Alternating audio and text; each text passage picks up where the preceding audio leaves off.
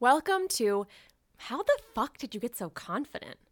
My name is Rebecca, and this is the podcast where I interview my friends and peers to figure out, well, how the fuck they got to be so confident.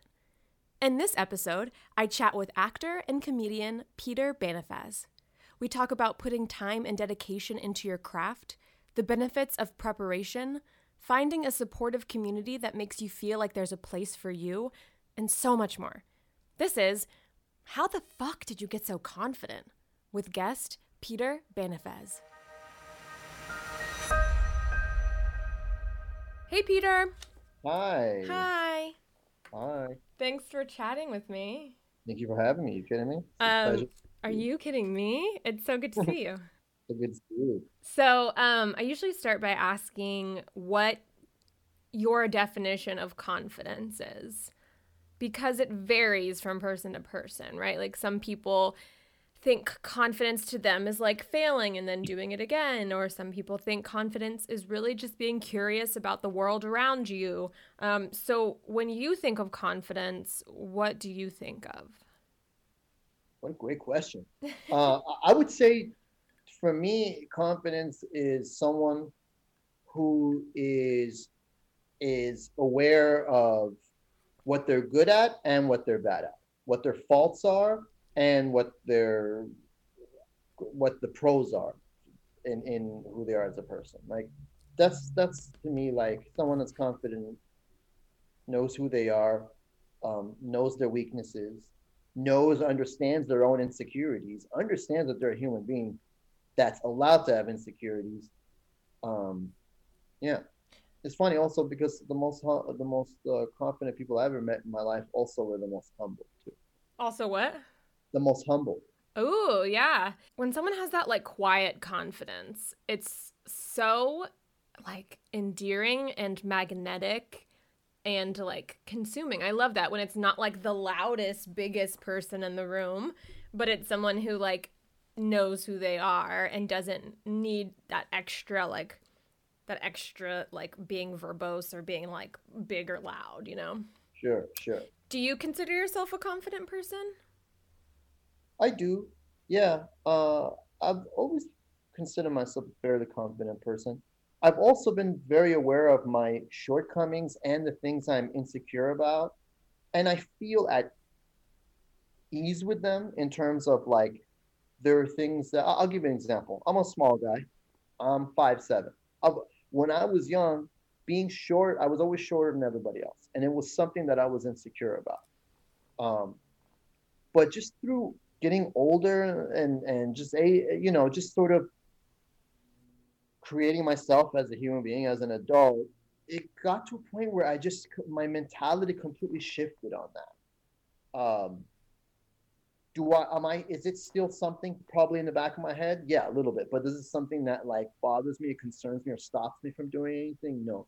um so that's kind of like, I guess that's kind of what I mean with that. When Like, did that change? Like when did the shift from just using your example um being insecure about your height, when did that shift to being more like I don't fucking care? Like when did that happen and what do you attribute that to?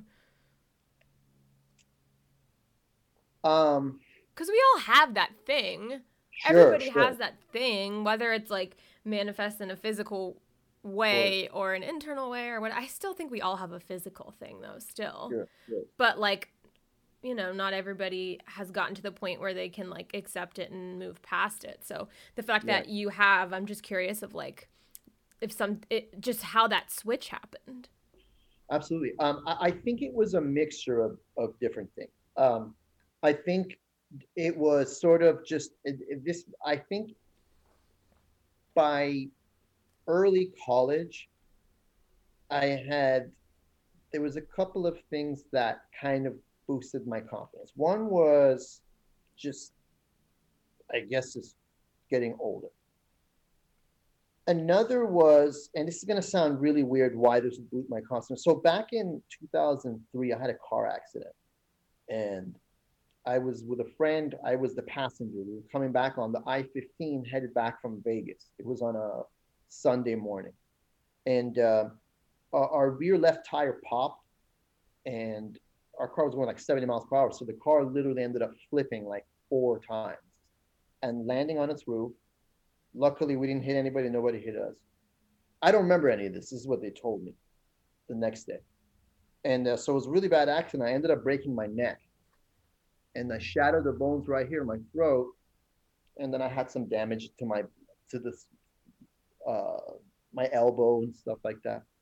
And then so I was in the hospital for 5 days. They did surgery on me. They put like a titanium plate in my neck. Um, and then for about, man,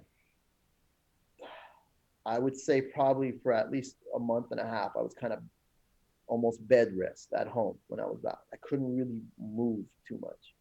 So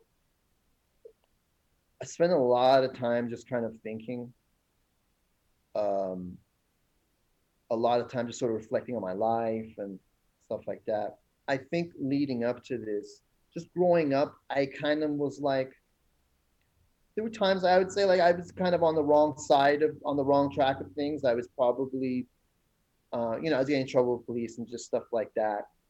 This almost felt like a culmination of a lot of the crap I had been doing, a lot of maybe the feelings I'd been avoiding, a lot of the mistakes I'd been making. Then it suddenly almost felt like it came to a blurring end right here, this accident.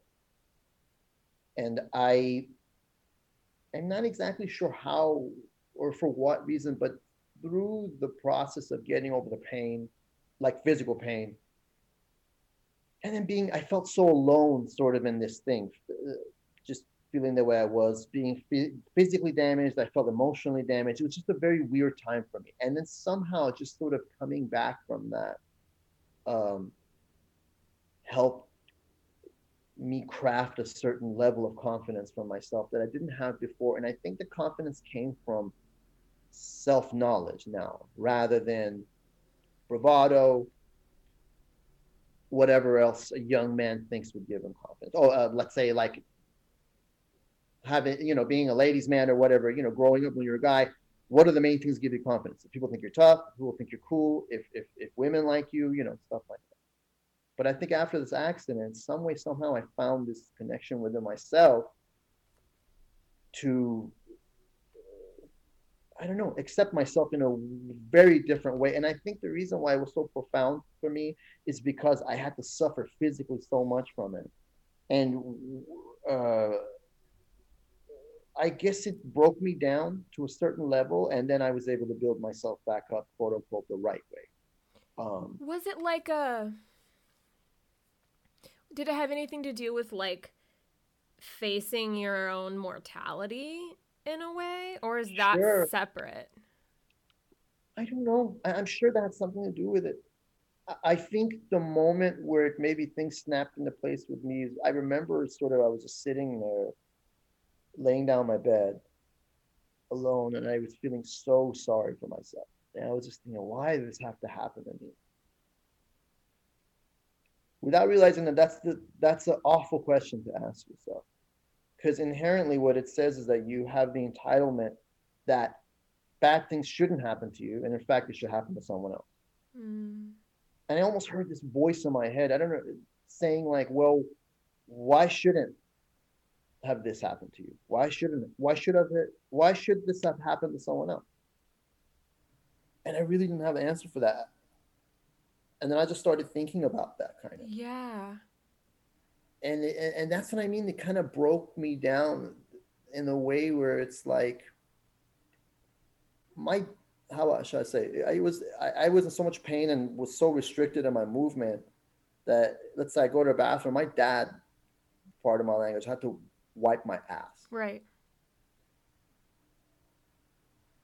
I think that humbles the shit out of you. Sure. And then once you feel so low to the ground like that, that's when I think if you're maybe listening to like sometimes those little voices we hear in our head, like our instinct, our Intuition. gut speaking to us somehow, um, it helps. And I think I was lucky that in that moment somehow I found a solace in my own thoughts of like just sort of practicality of realizing, hey, this is where I'm in my life.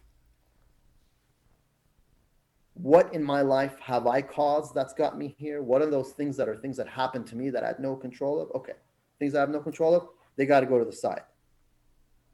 And then the things that I have control of, okay, well, let me try to work on those. And obviously, I was still young, so this was a long development in the making. And now, kind of looking back now, I was still very early in sort of that process. But um, yeah, I believe I was about 21. I'm 39 now, and so now looking back, I see it's like even back then, once you think you figured it out, oh no, there's a whole nother trajectory of Yeah. sort of time and experience that you're gonna. Yeah, I relate to your thought of like being in bed and being like, why is this happening to me? Like, and then it's like stuff. I mean, this sounds really bad, but like both joy and suffering are part of the human condition, right? That is Yeah, yeah, just something that's always going to be, no matter how much suffering is all awful and loss is terrible. It's like, how do we continue to like live in a world knowing that we're gonna suffer, everybody's gonna eventually be touched by like some version of that, right? And it's like, yeah. how do we keep on moving? Man, I had no idea you were in such a, I mean, I didn't even know you were in a car accident, let alone a really bad one. I mean, I'm so sorry. Oh no, don't be sorry. I mean, it's there are so many people who got into my kind of accident and never walked again, or they died. So I was Mm-hmm. and I still to this day consider myself literally the luckiest human being alive Yeah. because I walked away from it in the end of the day, technically unscathed. Right. And so I don't know. So I can all I could do is be thankful for like the second chance I got. So I'm just gonna be eternally grateful Yeah, and always. it's like, man, I wish I could cultivate that. And I know I can. I know we all can cultivate that sense of gratitude without first experiencing grief or loss or pain. But it does. I mean, when you experience loss or pain or hurt, you do end up, I think, for the most part, finding yourself more grateful than you were prior to. Agreed. Uh, Well, I read on your IMDb that you were born in Iran and you moved here when you were 7 or 8. I was when I moved here, I was I think just turned 8. Yeah, You just turned 8. Okay. yeah. So you spent years 0 through 8 in Iran. Um, I mean, were you a confident kid? Were you a confident child, or is that something that you developed as an adult? No, I don't know if it's weird to say. I don't know if I was a confident kid. I don't. I think I was like a sweet, nice kid, and I was a little bit sheltered. Mm. Um, and when I was growing up, it was during the war. It was the Iran-Iraq War, and it was a really crazy time. So I think my family did the best they could to sort of like shelter me from what was happening around us. Because the war was very clear. I mean, they were bomb. I lived in Tehran, which is the capital of Iran, and they were bombing it all the time. And we were there, and we were there in the bomb raids, and we'd have to go in the cellar of our apartment complex and just sit there until the bomb raids were over. And this would happen like 3, 4 times a week at some point. Holy fuck. So, and I remember all of that. So I think the idea was like, hey, we got bombs dropping all around, so we're going to do everything we can to kind of like protect that aspect of sort of like keep me innocent and sort of like in the shadows, whatnot. My brother was older; he was 4 years older, so he was much more clear on what was going on.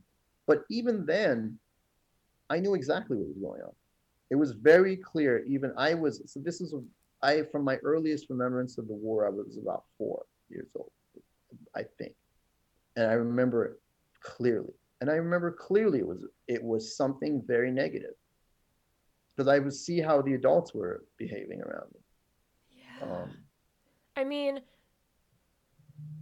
obviously that age, like 1 through 0 through 8 is like such a formative age. What I mean, how did that I mean, and confidence is what this podcast is the title of. I mean, the title of this podcast is about confidence, but we veer off into all sorts of directions that stem from Sure. that.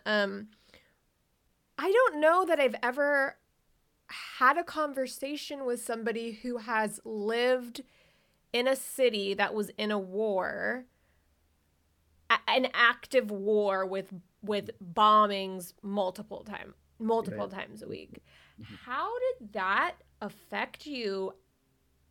I mean, how did that affect you then? How does that affect you now? I mean, that is huge trauma. I mean, that is a huge that's scary for a kid. That's scary for Yeah. an adult. That's scary for everybody. And I can imagine that has affected you and influenced you in some way, shape, or form. Sure. The thing is that even years after we left Iran, I think we were still sort of dealing with the remnants of it. But me and my family were lucky that my mom was just aware enough and open-minded enough to sort of seek out help. And both me and my brother at a young age, we got put in therapy, and we got sort of diagnosed with childhood PTSD and stuff Right. like that. But the great thing about kids is that they adapt quickly, especially to good quality of life. So once we left Iran, even though we came here, we were pretty poor. There was no war. We're Mm-hmm. finally in America. Um, so it was different. And my brother and I were able to kind of heal, so to speak, in that way. Yeah. Um, but I guess it comes at a price, because to this day, I can remember every part of the war like it was a second ago. Like, as Wow. if there's not a day that's gone by. And obviously, I So, don't want to like re-traumatize you or re-trigger you in any way by no, talking no, about no. it. So like we can absolutely switch Oh, sure, topics. no, no. I've talked about it for a long time. Yeah. And that's the thing about the past. Especially you're my friend, and like, so I feel open and in a safe place. But I think that's the thing about the past. Like, I've luckily been able to talk about it enough till it sort of becomes just a portion of my life that I can analyze without suddenly feeling the feelings. I think if I sit there and like really bury Yeah. myself in my thoughts and memories, sure, the feelings will come up. But just sitting there talking about it at this point in my life, luckily, it doesn't create that triggering feeling anymore. Right. Yeah. Yeah. Okay, good. Because that's the last But thing I I was very want. lucky because there's a lot of people that died in that war. There's Of a lot of course. people who couldn't leave the war. So those things come in my mind too, just sort of like just how lucky we were to be able to get out of it. Yeah, of Yeah, course. yeah. And then it's like also, I don't even know if this is a question. This is just a statement, but it's like learning how to continue on with life. Like even you said that like you know you can picture it like it was yesterday. Like it's Yeah, yeah. still in your mind, but yet you have to. We're forced to move forward in this like linear time that we're all experiencing in this reality. But like Yeah. it's just so hard to like how do you move forward when all of that happened? I don't know. It just seems like such a hard task, but here you are succeeding in every way, shape, and form of the word. So it's, I don't know, it's lovely to Thank you see. so much. Well, luckily, time Time. literally heals pretty much everything. It sounds so cliche, but it really heals. And then again, I was lucky. I had a wonderful family that nurtured me, protected me. Yeah. And even though the outside world was scary, inside the house was fine. And I think I would always rather have it this way than the other. Like, Mm. not, like, not come from the type of family I came from, but not have to experience the war. I don't know. I think a good family, or at least being in a loving environment, especially at a young age, is just like pivotal to confidence. Even Yeah. a lot of times when you see people who are very insecure, insecurities a lot of times come from something much deeper than I'm not tall enough, and I'm not thin enough, or I'm not successful enough. It comes from a much deeper place, and I think it usually comes from what happens to us when we're young, how are we treated by our parents, how are we treated by maybe the environment we grew up in, what kind of, what kind, how should I say, what type of things hurt us, what kind of things made us grow.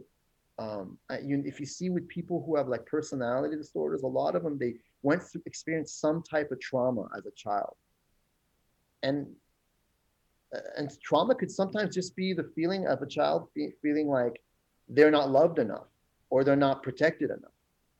And luckily, I never lived a day in my life not feeling like my parents wouldn't do anything they could to protect me. So I think that inherently protects someone from other outside negative things that could be happening. Yeah. Again, I'm not a psychologist, but I mean, just from my own experience. Yeah. No, that makes complete sense. Okay, so you moved to the States when you were like 8. Where did you move to? Canoga Park, north side of Canoga Park. Where's that? It's in the San Fernando Valley. Oh, okay. Oh, so you've lived in the area since then? Yeah. Oh, cool. I didn't know that. I'm a proud representative of 818. Yeah, I love that. I had no idea. So what was that transition like going from Iran? Weird. Yeah, go ahead. Very weird. Because I didn't really know the language. When you anybody that comes to America, they have a very different image of America than when you actually land here. Especially if you're kind of poor. Like you think about America as this really rich place. Like when I close my eyes, I picture the Los Angeles as like Beverly Hills. Like that's what I thought Los Angeles was. And then we came and lived in Canoga Park. Canoga Park is a much different place now. It's become a little bit more gentrified and stuff. But at the time, it was different. And I was just blown away I was like, oh, wait a minute. I could tell we're poor. And this was the first time in my life we were poor. Now, again, we had money for food, clothes, I had toys, we had a television. So maybe I shouldn't use poor in that sense, but we're definitely, my parents were struggling. And it was the first time I was experiencing that. But so I was very, very insecure when I first came here. I didn't speak the language. I didn't know the culture. But once again, I got lucky. I grew up in a neighborhood. It was just me. It was one Iranian and then a bunch of Mexican folks, El Salvadorian, and some Filipino folks. And we all had a lot in common culturally, much more than I would have ever imagined. And they all just really brought me in. They taught me the language, sort of, not just the language I was being taught in school, but how people talked on the street, how people in my neighborhood talk. They taught me the culture. When I first came here, I didn't know what a quarter was. I didn't know what a dime was. I didn't know what the coins were. I learned that they taught me. These little things that I'll never forget. And they taught me confidence. At least they gave me enough confidence to be able to interact with people. I felt like an American. I was starting to feel like an American, which is a really great feeling when you're not an American. Yeah. You feel part of this thing. And I'll always be thankful to my people that I grew up with in my neighborhood because they knew I wasn't one of them. They had we were all young. We didn't know any better. They had no clue where Iran was. Just like I had no clue where Mexico was from. I had no clue where El Salvador was. I had never met a Latino Hispanic person. I had never met a Filipino person ever. And they had never met an Iranian. But yeah, because where I grew up, and as we grew up, and people in my neighborhood and my friend group, sort of like when you're a young man, sort of growing up in that kind of environment, just like everywhere else, confidence is king, right? But you show your confidence in a different way. Confidence is sort of through your bravado, you're tough. Back then, nobody cares that you're like talented or you're smart or you're sensitive or anything like that. They only care if you're tough. Will people respect you? Respect. That's the like. So I learned that too. And some of those things I always carried with me. Like, call it pride, call it ego. I don't really know. But some of those lessons always carried with me about how to carry myself. even if I'm not feeling confident, chest out, eyes forward, sort of like at least pretend like Yeah. those are some of the things that I learned at that time, and I sort of incorporated it in my life in different ways. Do you feel like this is a little tangenty, but like, do you feel Yeah. like when you stand up straight, when you have eye contact, when you have those like physical qualities of confidence, even if you don't, even if you don't feel it, does that help you to eventually feel it? Because sometimes they have this one. I read this one thing where, or maybe I did an interview where someone told me about like a power pose. I think Leland actually told me about a Oh, power nice. pose Okay. and how like finding your power pose, even if you don't feel confident before, can give you confidence. And when I hear you speaking of like the physicality of confidence, it makes me think like, because there's a mind body connection. And do you feel like when you exhibit those like physical characteristics, it can change your mindset in any way? I truly do, and Yeah. the only reason I can speak on that is I've seen it in myself. Um, the differences it can make, and I think there's a maybe there's even a science to it. Like your chest, when your chest is out, maybe it's expanding. You're taking in more air. Maybe that somehow is, I don't know. I did, but I know I certainly feel better when I little things like change my posture. Mm-hmm. Um, looking straight forward, maybe not looking at the ground. I've always been pretty good with eye contacts. I've never had an issue with eye contact, but like sometimes I got to remind myself, like, hey, don't slouch and stuff like that. Yeah. Um, those are just little things that helps me, Yeah. Yeah. Totally. personally. But um, yeah. Yeah. And then, okay, going back to you coming over to the States, you're making this community. Um, you're kind of finding your place Mhm. in this crazy country. Um, and then on top of all of that, you start going like getting into adolescence and like going through puberty and hitting that middle school age and where already everybody's uncomfortable in their own bodies and trying to fit in. um, what are your kind of memories around that time, that like middle school high school age? It was certainly a tough time for me in terms of um, it's a time where I got in a lot of trouble, and I was doing a lot of, I think, acting out in ways that were clearly like sort of conducive of someone who's not confident in themselves. Mm. Like I said, where I grew up, it kind of didn't matter. Um, it felt like the only thing that really mattered is what kind of respect you got, how tough you were, how cool you were, women like you, whatnot. And I felt like this small guy, and sometimes I felt like overlooked. Mm. Um, I felt I wasn't tough enough because I was smaller than everybody else, pretty much. And because of that, maybe I also felt like I didn't get the same attention from women that I would Mm. like and Mm-hmm. whatnot. And I was young and stupid and ignorant and whatnot. Um, but another thing that helped me confidence wise is when I discovered boxing. Mm. So I wanted to get into I wanted to learn like how to be able to actually fight. I we'd fist fight in the street, but it was different. I didn't have skill. I wanted to feel like I had the skill.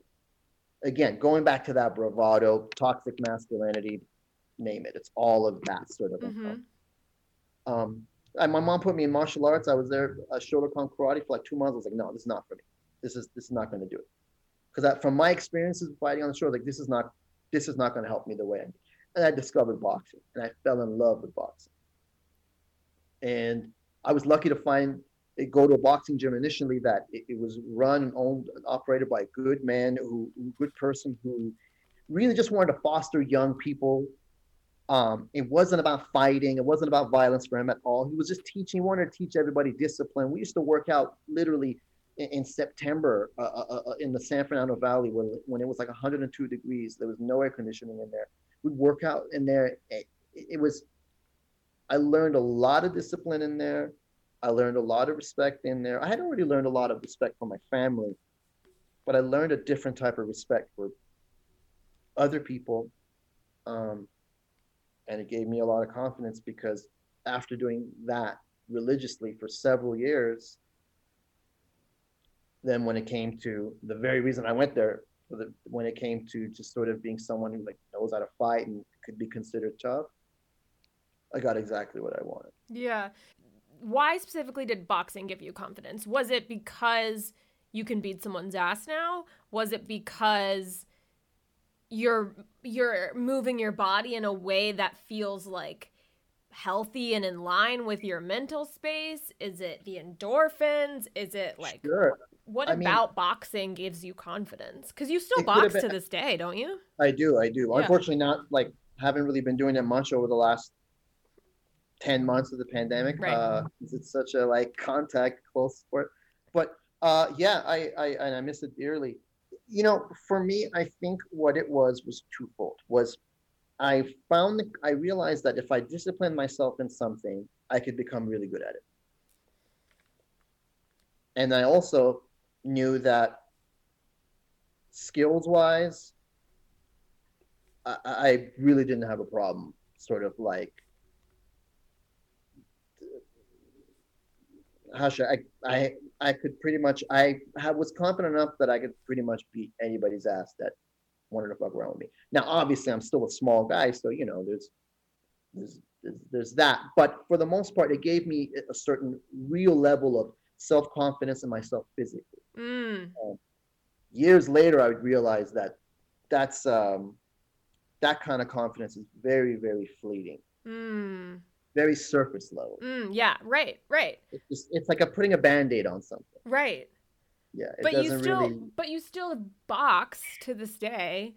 Right. Well, And because I you're love it. I and enjoy yeah, it. yeah. So Yeah, it's yeah, like so it's absolutely. also like and I'm assuming you're not planning on maybe you're planning on beating someone's ass as an adult, but Oh I'm no, assuming that no. was more at an adolescent type of thing. Oh yeah, yeah. Lucky.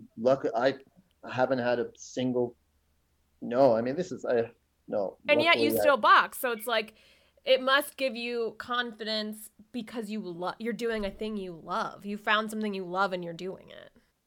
Right. Oh, definitely. Yeah, yeah. I would say that. I mean, it's just I absolutely love it. I love watching it. I love talking about it. I love it. So it really became a passion, a hobby of mine, and something that boxing now has such a different meaning to me than it did when I was young, when I first started.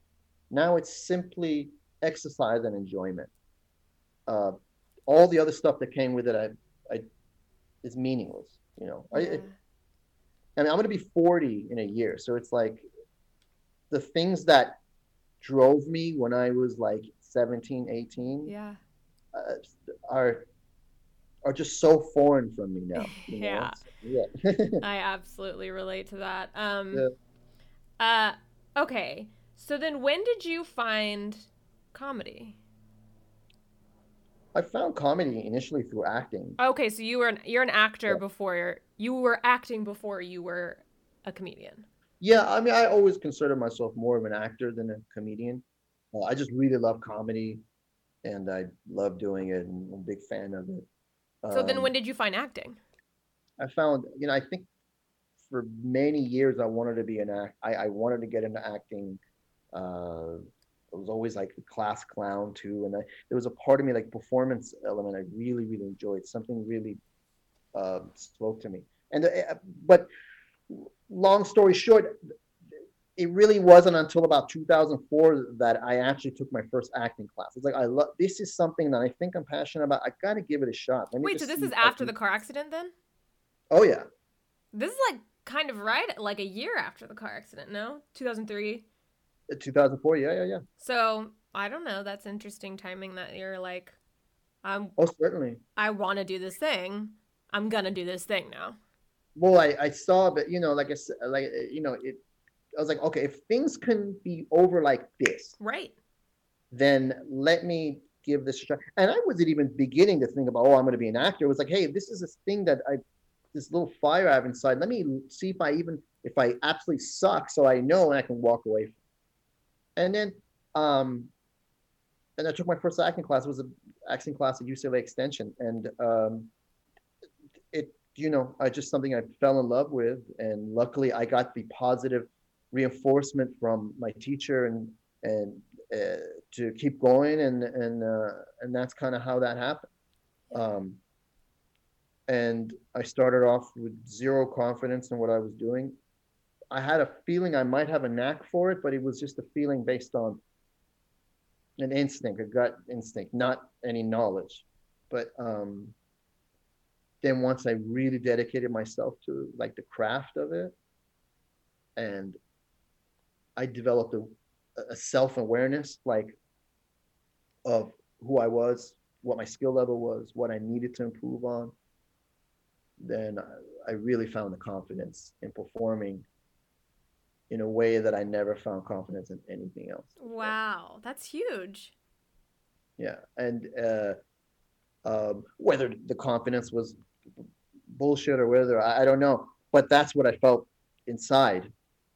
Because I remember the first couple of years that I even started training as an actor, I was like, I'm not gonna. If someone asks me what I do, I'm not even gonna say I'm an actor. I don't even deserve to say I'm an actor yet. Yeah.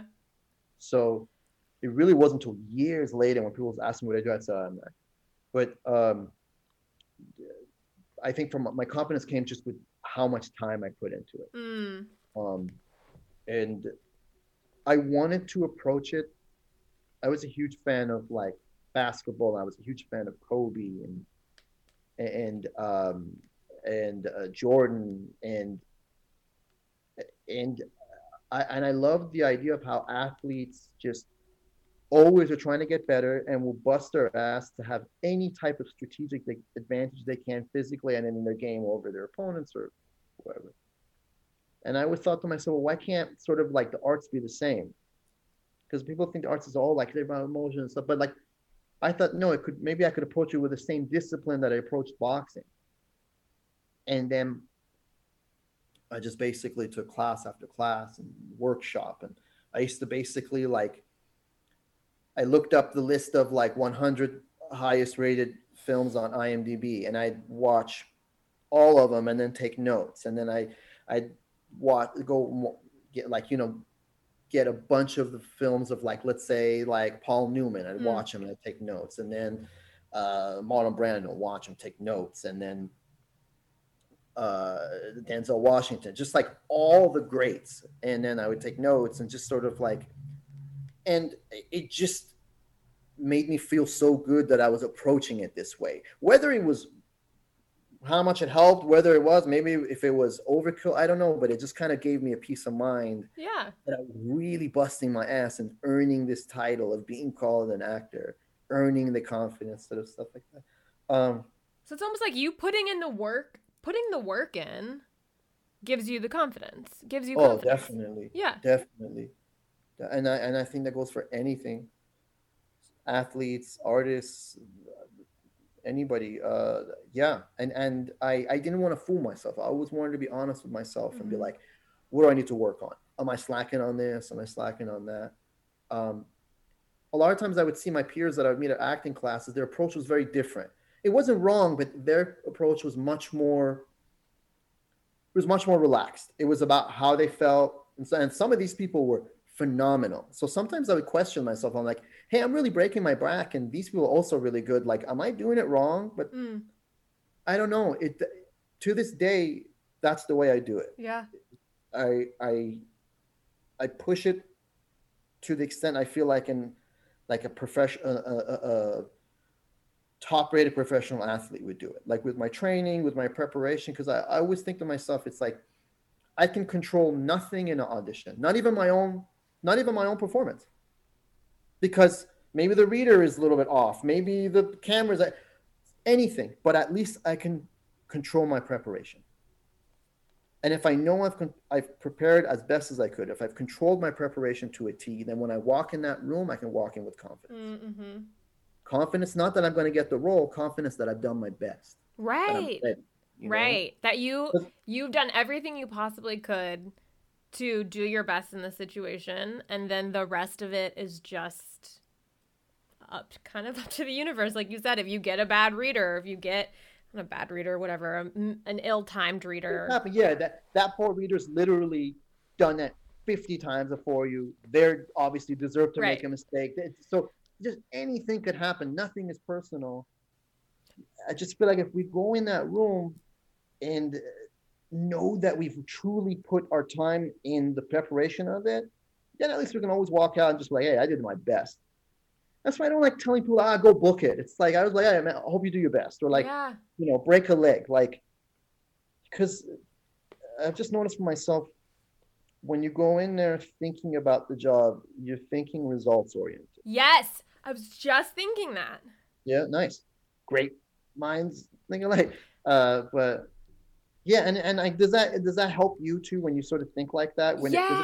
Totally. And like in doing more research for this specific podcast and learning more about confidence, switching your mindset from a results oriented mind to a process oriented mind is supposed to make all the difference in confidence, because you are reveling in the thing that you love, which is the process. We have no control over outcome. Like we only have control over our, like, to an extent, our physical body, our emotional state, our emotions, the amount we prep, however you want to word it. But like, changing your mind from being results oriented to process oriented is something that there are so many articles written about, that all have to do with how that affects your confidence. And obviously not just in the arts, in any sort of realm, like just in, I know the cliched, like, enjoy the ride, but like that's true. And I find that helpful too, is just like, I think it's sort of goes hand in hand with like making choices on an audition, because if you base it on what you want to do, what you think is right for this specific scene versus what you think the director or casting director or whoever's in the room, producer, thinks, like, there's no certainty in that. So you might as well like do what you want to do, the choice that you think works, that you find is fun and interesting. And then if you get a note to change it, be adaptable, right? Absolutely. My acting teacher, the acting teacher that I've been with the longest now, I think it's about like 7 years. His name is Doug Warhead. And I love this man. I consider him a great friend, and he's just a great mentor. And one thing, it's like, he always talks about it. It's like, you do what is the most fun to you, most interesting to you, while still serving that material. Yep. So that you come in, you're making big choices, but the producer, the writer, everyone still says this person is still honoring the world, the life that we've set sort of before you. Totally. And I always try to remember that. It's okay, this is fun. What's the most fun I can have with this while still honoring the tone of this, the style of it, what they have in mind for this character as it's explained and whatnot. And like you said, you make a great point. And then if they have a different idea, they'll let you know. Yep. And then you'll do that. Right. And then, and then you'll do great, and you still won't book it, let's say, because from the moment you walked in, you weren't right for it. But good work always begets more work. And in that room, they'll remember. Yeah. Totally. They're not, I think casting directors are one amazing skill to have is how well they remember people, how well they could sort of compartmentalize people, like, oh, this person. So like, and I think it's almost like going there, doing the work, and trusting that if the work is right, this person will remember. Mm-hmm. Yeah, trusting yourself and trusting your process. So then, when did comedy come into play for you? It's funny. I always loved to be silly and joke around. People, when I was young, people were like, you're funny, and just something people say. I never took it as anything other than that. And then I wanted to be a dramatic actor. And one of my first acting classes, I remember I was doing a couple drama scenes, and there were scenes that were more dramatic, but I would still get laughs during the scene. I kept wondering what is going on. I almost didn't like it. I was like, I don't get it. I'm a dramatic actor. Like, Mm-hmm. um, my teacher was like, hey, you might have a little instinct for comedy. You should bring in a comedy scene next, And I just started kind of working on it, and I liked it, and it felt like it was naturally coming to me. Of course, I was learning as I Right. came along, and I had a lot to learn, but about like timing, this and that. But I was learning a little by little, and I just really started enjoying it. And then I think I got better and better at it as I got experienced at it. And then I started getting into improv. Um, I was just kind of typical LA actor Yeah. improv story. I just wanted something to pad my resume so I can maybe get a commercial agent at the time. I was looking for a Yeah. commercial agent. So I took a improv class at a theater that's no longer with us, and I wasn't a big fan of it. And then I found I just didn't. The class didn't really have structure, and I just wasn't. I didn't. Yeah, it didn't I resonate. kind of didn't get it. And then I found UCB, and then I took a one-on-one class. Then I really liked it. It had structure. Um, it had sort of like a game plan Mm-hmm. on what to do, and that really appealed to me. And that sort of helped me more break into sort of like comedy on the comedy sort of um, don't want to say scene, but just Yeah, like yeah. it brought me more into the world of comedy, Was quote that like unquote. jarring for you going from like, because I am sort of the same way. I was like a classically trained actor, like went to conservatory in New York. Thought of myself as a dramatic actor. I was like, that's what I do. What is comedy? Like, we need to do Chekhov, like that type of snobby vibe. And I had to take an improv class for like part of my one of my electives or something. And I was like, oh, never mind. I really like this thing. But like the transition from scripted drama and to like, period pieces and whatever else you learn in theater school into like the UCB world and this like, structure within unstructured in a structured world, right? Sure, yeah. Like, was that jarring for you at all? Like, did that knock your confidence in any way? Did it build your confidence? I'm sure it probably did both at certain points. Well, one thing that I noticed at first in improv was right off the bat that I felt like I got was that it's still a scene. Just because it's comedy doesn't mean you play it silly. You could still play it real, but just like any comedies, especially comedies you see now, it's like usually very weird, fucked up situations played very real. Mm. And like right off the bat, I was like, okay, all I have to do is kind of just act. But what happened at UCB, what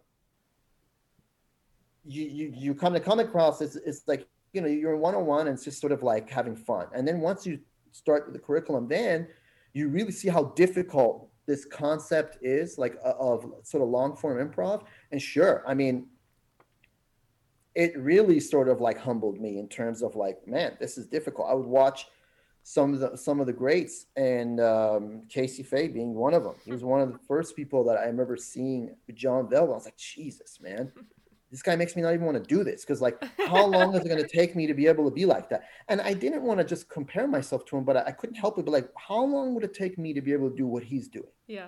so effortlessly? Took me about 10 years. And even then, he's still like someone I'm learning from all the time. But I mean, at the time, no, I didn't deserve to have confidence in it. Like, Yeah. I knew nothing. All I knew that I didn't know shit.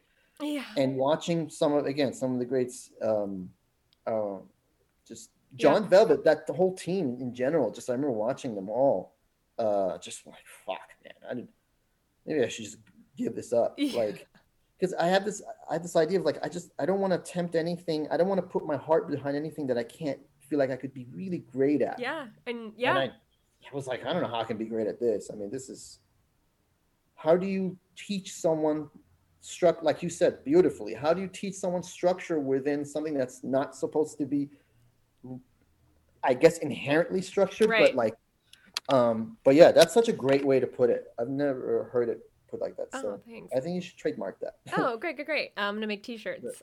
Nice. Nice. um, did you experience anything in your adult life that knocked your confidence? Like any memorable moment of like self-doubt? And how did you overcome it, like short term? Because I know a lot of I mean, everybody has those moments where they're like, I can't get out of bed. I mean, I guess not everybody, but like, I feel like I am a quote unquote failure. Or I have no confidence today or whatever. Like, have you ever Sure, experienced a sure. situation and like, what did you do Yeah. short term to combat that? And what did you do long term?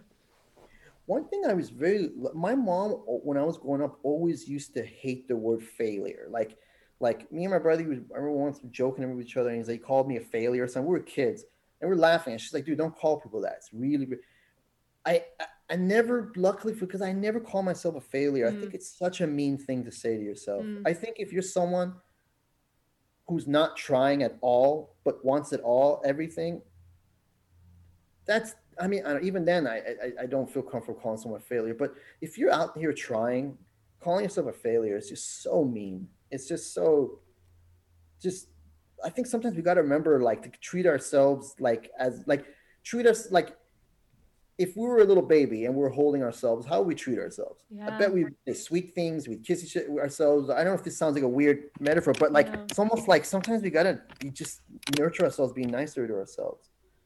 Um, but being in this business, and as you know yourself, it's like you can't even when you tell yourself, even when you're experienced enough to go like, okay, I'm not gonna put my heart into this role I'm about to go audition for, and you know, but still, you can't sometimes help but look at them as sort of little failures. Like, oh man, I really wanted that, Mm-hmm. and sometimes they knock you down. Mm-hmm. I've gone in and I've tested for something and didn't get it and felt really down about it. But for me, luckily, I think I got to a point with my training and my experiences where I kind of, it didn't really, I had enough faith in the work I had put in that I knew that I was okay, that I was fine. Mm-hmm. Sure, should I work a little bit on this? Great. Work a little bit on this? Great. No problem. Because I always want to get better. But I think I got to a point where nothing really knocks me down anymore because I have the utmost faith in uh, the work I put in. Um, and I don't say I say the work I put in and not skill because I only think skill is the sum of maybe your natural ability, but mostly the work you put in. And I can always at least have pride in behind the hours that I've sort of put in, and then I think that sort of keeps me afloat because it's the business of disappointment. They always say it's the business of no. I don't care how confident you are. When you keep hearing no, doors keep slamming in your face, it's totally natural every once in a while to feel a little down about it. I mean, it's just the way it is. Yeah. Yeah. And that goes back to sort of like being process oriented, is like Mm-hmm. having faith in your process You're and absolutely right. Yeah, yeah, yeah. so it kind of goes full circle. Do you do anything like daily, or do you have like any sort of routine that kind of keeps your mental in check? Like some people meditate, some people go to therapy. Do you have like, I guess boxing, but now that we're in. Yeah, boxing is yeah, well, exercise has always been a great thing for me.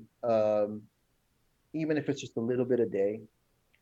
I have a very silly habit every day. One thing I like to do is I like to I wake up, I go to this donut place by my house, and they have this tea that I really like, and I get their tea, and I get a chocolate croissant. And people ask me, why don't you just buy a bunch of chocolate croissants, leave them at your house? And there's just something about this process that I really like. That it's just I don't know. I can't explain it. I guess it's silly, and I'm probably wasting money. And I try to be careful in other places, but like it's just this thing that's I don't know. I can't explain it other than it gives me this weird, starts my day in this weird, stable way. I love that. Um, and sometimes they might be out of the croissant, sometimes they'll be out of the tea. But that process is something that I just like. I And fucking love that. yeah. I love that more than I think you know. Really, thank you. Yeah, because it's Some like, people think it's weird. whatever. I mean, it's weird and great, and I love it. Thanks. Um, fucking, like, what, I wonder what it is. Like, the routine of it? Like, It's a routine. That's all. I'm a, I'm a like a creature of like habit. yeah. I like the same things all the time. I like to do a lot of the same things all the time. I have my own kind of little system. I wouldn't say it's something that I like to do. Now, if I can't do it, it's not going to ruin my day. It's Right. not going to throw me off. But it is a part of my sort of daily system. You know what's really cool about you, among other things? You're so, Thank you. like, you're very self-aware in that, like, you have put the time in to think about, like, your routines, like your tea and chocolate croissant routine, or like you've spent the time to think about, like, what do I need? Okay, I need this. Even when it comes to like audition work or prep work, or you're just, you're so self-aware, but like that's really hard. Like, first we have to like think about what works for us. That's just step one, is figuring out what works for us, and then we actually have to go do that thing. Thank you. That's very, very kind of you. I got to give credit. I mean, I really appreciate that. My mom was always very sort of a self-aware person, and she helped me a lot. And she put, again, because of some of the issues I dealt with growing up in Iran with the war and stuff, she put me in therapy early, at a very early age. And that really helped me understand how to just analyze myself, ask myself, how am I feeling right now? You Yeah. know, and I especially think for a man, is especially important. In my culture, it's a little bit more old-fashioned. The sort of the gender roles a little more Mm-hmm. old-fashioned. Men are supposed to be strong and Mm-hmm. tough, non-emotional and whatnot. And you're kind of raised that way a little bit. Luckily, my mom was different. She was aware of how idiotic these things are, and they're Mm-hmm. archaic. And so therapy really helped me with that stuff. And then luckily, I was able to carry it along and whatnot. Um, Do you still but go to therapy, or do you? on and off, it's funny. It's like if there's something going on in my life that I feel like I want help with. Mm-hmm. If I'm going through a time of like there's something big going on in my life that's causing anxiety or stuff like that, like I will go back to my therapist here for like a month, couple of months.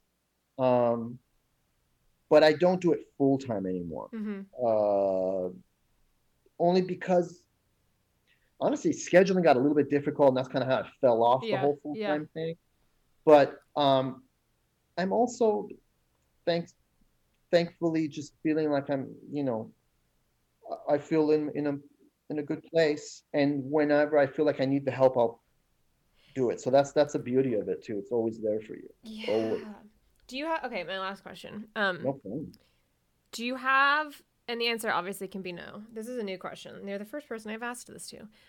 Do you have any sort of consistent spiritual practice, religion, do you have any sort of like higher power situation that you kind of tap into whenever you're having moments of self-doubt? And the answer can be no. You know, I truly believe that there is some type of an energy in this universe. I don't think it's a, I mean, what do I know? I don't think it's a life force. I don't think it's conscious.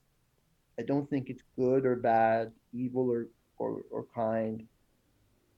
I don't think it's love or hate. I think it's just action and reaction. Hmm. Often, this is going to sound really weird, but often I'll look at this energy, I'll look at it as what I would call the universe. Yeah. Yeah. Okay. A lot of times, like before I go to sleep, unless I just pass out, if I'm waking up, I'll say just one thing. I'll say, universe, thank you for everything. I'm not sure who I'm talking to. I'm not sure what it even means, but I am sure that it's my way of just saying thank you to whatever is out there that's given me the things that it's given me. And that's really what it is. So I guess if Yeah. I had a religion, to really don't, it encompasses just that one thing is universe, just thank you. That's exactly And what then, that's exactly what I was sort of asking. Is this like yeah, I had a acting teacher once tell us our class, you're living in a fool's paradise if you think you can be an actor without a therapist and or a consistent spiritual practice. And I think and spiritual practice can mean literally waking up and going to get your tea and your chocolate croissant, and that can be your fucking spiritual practice. Like that can be you getting in touch with yourself, getting grounded, or saying universe thank you for everything. That can be your spiritual practice. It doesn't have to be rigid. It doesn't have to be constant. It can change and evolve just like we do as people, but like I just find it that's I just so great. That's such a great advice. That's such a great advice. And it's so true. And we all got to find it in different ways, but yeah. find it. It Yeah. find it. Yeah. Tupac, who's someone I really admire, he said, you got to have faith. He's like, in this life, you got to have faith, whether it's faith in God, whether it's faith in yourself, find faith in something, but you have to have faith. Yeah. And that is so beautiful. It's like, you don't have to believe in God. You don't have to believe it exists. Or you might be kind of like me, where I'm like, I really don't know what exists. To me, at this point, to say that there is no God for sure is just like saying there is a God for sure. It's like, I Mm-hmm. don't know. All Yeah. I know is I got to live my life and sort of like, you Just be know, open to possibilities. open the possibility and more than just be thankful for whatever, I truly, again, it's something I truly believe in. I believe in in the energy of the universe. I believe that if you're open to receive, you will receive. And you're receiving only from your own actions. It's not a god or a man or a Right. woman that they're giving it to. It's through your own actions. That's a good point. That's a really good point to add that it's like through your own actions. Absolutely. So true. Okay. Yeah. I'm going to recap the notes I have taken on Peter's tips for self confidence. Also, I love saying Peter's like I love the name Peter. I know it's not your birth name, is it? No, no. My birth name is Payan. That's also absolutely a beautiful name. But whenever I hear Peter, I'm like, I want to say it either like Wendy from Peter Pan and be like Peter, or I want to like get real Cockney with it and be like Peter. Like it's just Okay. like Yeah, it's a fun word to say in a British accent. it really is. Yeah, yeah. Okay, here's the Yeah. recap. Also, please change, correct anything that I may have taken out of context. I don't want to twist your words in any way. So Sure. I am open to notes. Love a good note. Okay. Uh, be aware of what you're good at and what you're bad at. Understand you're a human who has faults, and that's okay. Be humble. Self-awareness, self-knowledge. Find a connection to self-reflection, self-acceptance. We had a little like self section here. Selfie session. uh, listen to your gut, to your instincts. Therapy. Surround yourself with a good community who makes you feel like there's a place for you. Embody the physicality of confidence when you might not be feeling it. Discipline, respect. Discipline yourself in something to become really good at it. Find something you love and are passionate about. Exercise and enjoyment. That was our boxing section. Put time and dedication into your craft. Put the work in. Remember what is in your control and what is out of your control. Preparation. Trust yourself. Treat yourself gently. Nurture yourself. Eliminate the word failure. Have faith in the work you put in. Find your routine and what works for you. Ask for help if you need it. Quote, universe, thank you for everything. Find your spiritual practice and faith. Wow. You made me sound like such an interesting person. But that it's funny when you mention all that. It all sounds so cliche. Everything sounds cliche. You've heard everything before, but it's all the stuff that's true. It's like it's crazy how we have to keep relearning these things that we're being taught, but you really don't learn it until you learn it. No one can teach Totally. it to you. Yeah, it's so, but yeah, It's so wild. It's like so as great. much empathy and as much like we think we understand some of these things, we don't until we do. Or, Yeah, which is like very abstract, but it's the truth. Like we don't until we do.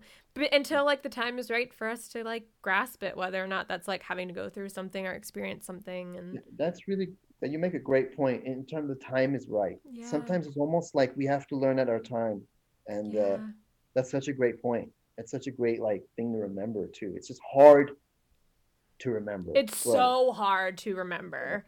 Um, but it's definitely something that I've practiced and I'm definitely getting better at like being like, oh, it's not the right time. Okay. yeah, It's yeah, like it's so not personal, it's not on me, it's just not the right time.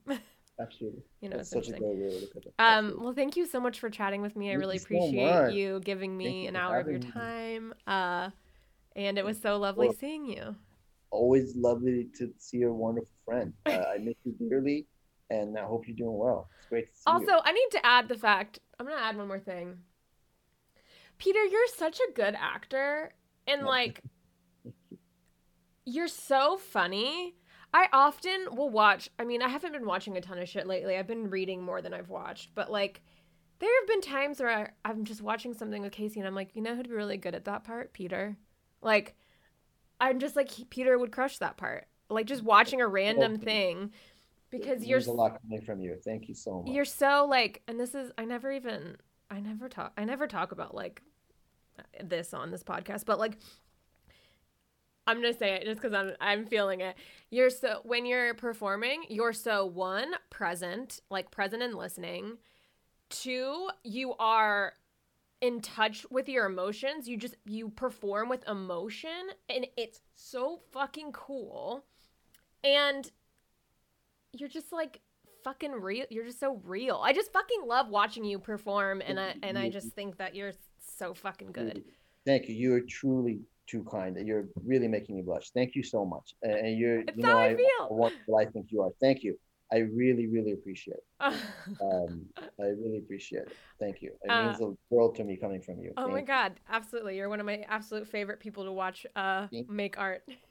Thank you so much. Thanks for listening to this episode of How the Fuck Did You Get So Confident? I'd love to hear from listeners about things that have helped you build your confidence. Whether that's a mantra, a routine, maybe a favorite book, or an event that you went through, leave it in the review section. Or if you have a question regarding confidence that you'd love to hear discussed on this podcast, you can leave that in the review section as well, and I'll check it out. Thanks again.